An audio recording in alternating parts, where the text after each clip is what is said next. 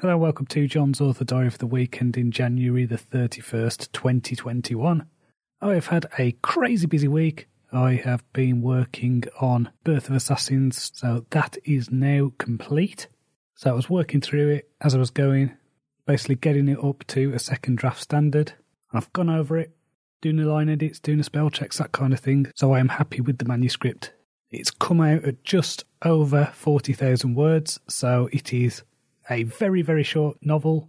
According to the Science Fiction Writers of America, 40,000 words is the minimum length to be called a novel. Even though it is 40,000 words, I still think of it as a long novella more than anything else, because I intend for the rest of the books in the series to be much longer. So I have to say, it's a good feeling. It's a good feeling to get that done. Focusing on one project is a much more productive way for me to work. I think the cycling method and all that, it's meant that I've done this novella, whatever you want to call it, Birth of Assassins, in about a month. When I think it was taking me about that time to do one of the episodes of the Ravenglass Chronicles, I think that is good going, especially as I'm doing this with the homeschooling and the lockdown stuff. So it's not easy, but I think just having those hours of just focused attention is really getting me productive, really getting me into that flow. And isn't there a thing, I think it's called Parkinson's Law, which is the work will always increase to fill the space no matter how much time you have. So even though I've got less time, I am being more productive. So I've just sent that to be edited. So what I'm going to do now is decide what I'm going to do next. I've got a couple of options. My first thought is I might write another novella, another shorter piece, no more than 20,000 words, set in the same universe, same characters, kind of bridging the gap between this book, which is set a few years before what will be book one, and then, of course, book one. And that way I'll have multiple things to give to readers to get them interested in the series, get them into the characters, or it could be that I give them both away as things when people sign up for my newsletter or something like that. I don't know quite yet what I'm going to do with them. But who knows, I might wake up on Monday and decide to write a weird sci-fi story about cats or something. So in terms of reading, I read The Palace Job by Patrick Weeks. That was a fun fantasy heist story. A bit wacky, but I enjoyed it. And I'm currently reading a book called Jack of Thieves by Ben Hale. So again, another fantasy heist kind of novel. I think I'm enjoying this one a bit more than The Palace Job. And then I read a writing craft book called Write Naked, which was basically about writing romance. Now, I'm not a romance writer, but I always think it's good to include kind of romantic subplots or, little hints. And I think just if you're good at writing romance, then you're probably good at writing about relationships and emotion. Won't be writing about any billionaire cowboys or shape-shifting billionaire bikers or anything like that, but it just helps me become better at what I do. So since the summer, I have been taking part in the Morecambe and Lancaster Speakers Club. This week we did something a little different, so I got to read one of my stories over Zoom rather than doing the usual speech thing. So that was good. Enjoyed doing that. I think it really helps me to read my stories out loud, especially to hear how they react and things like that.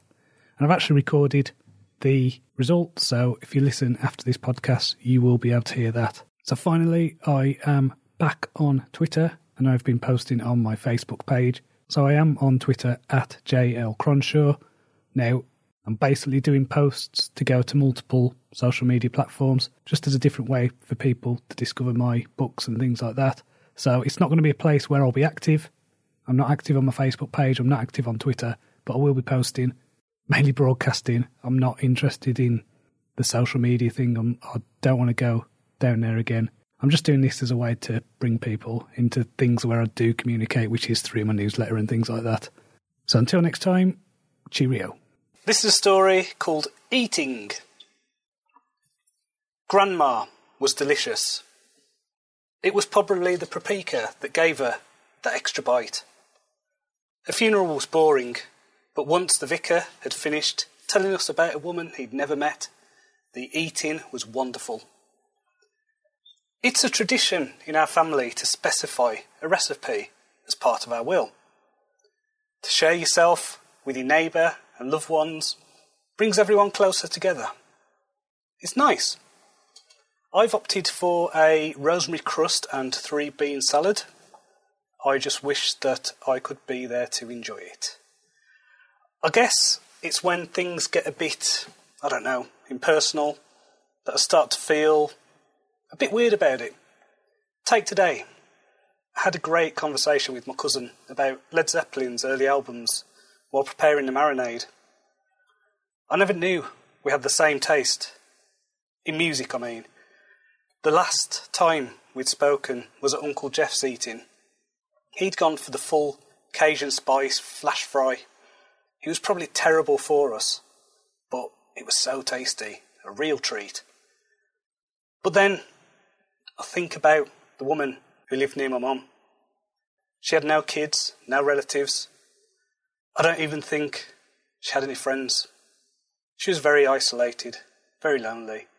She's dead now. Once the pathologist was done bagging and tagging her body, she was sent off in small parcels to the local food bank to feed the poor. Now, let me be clear.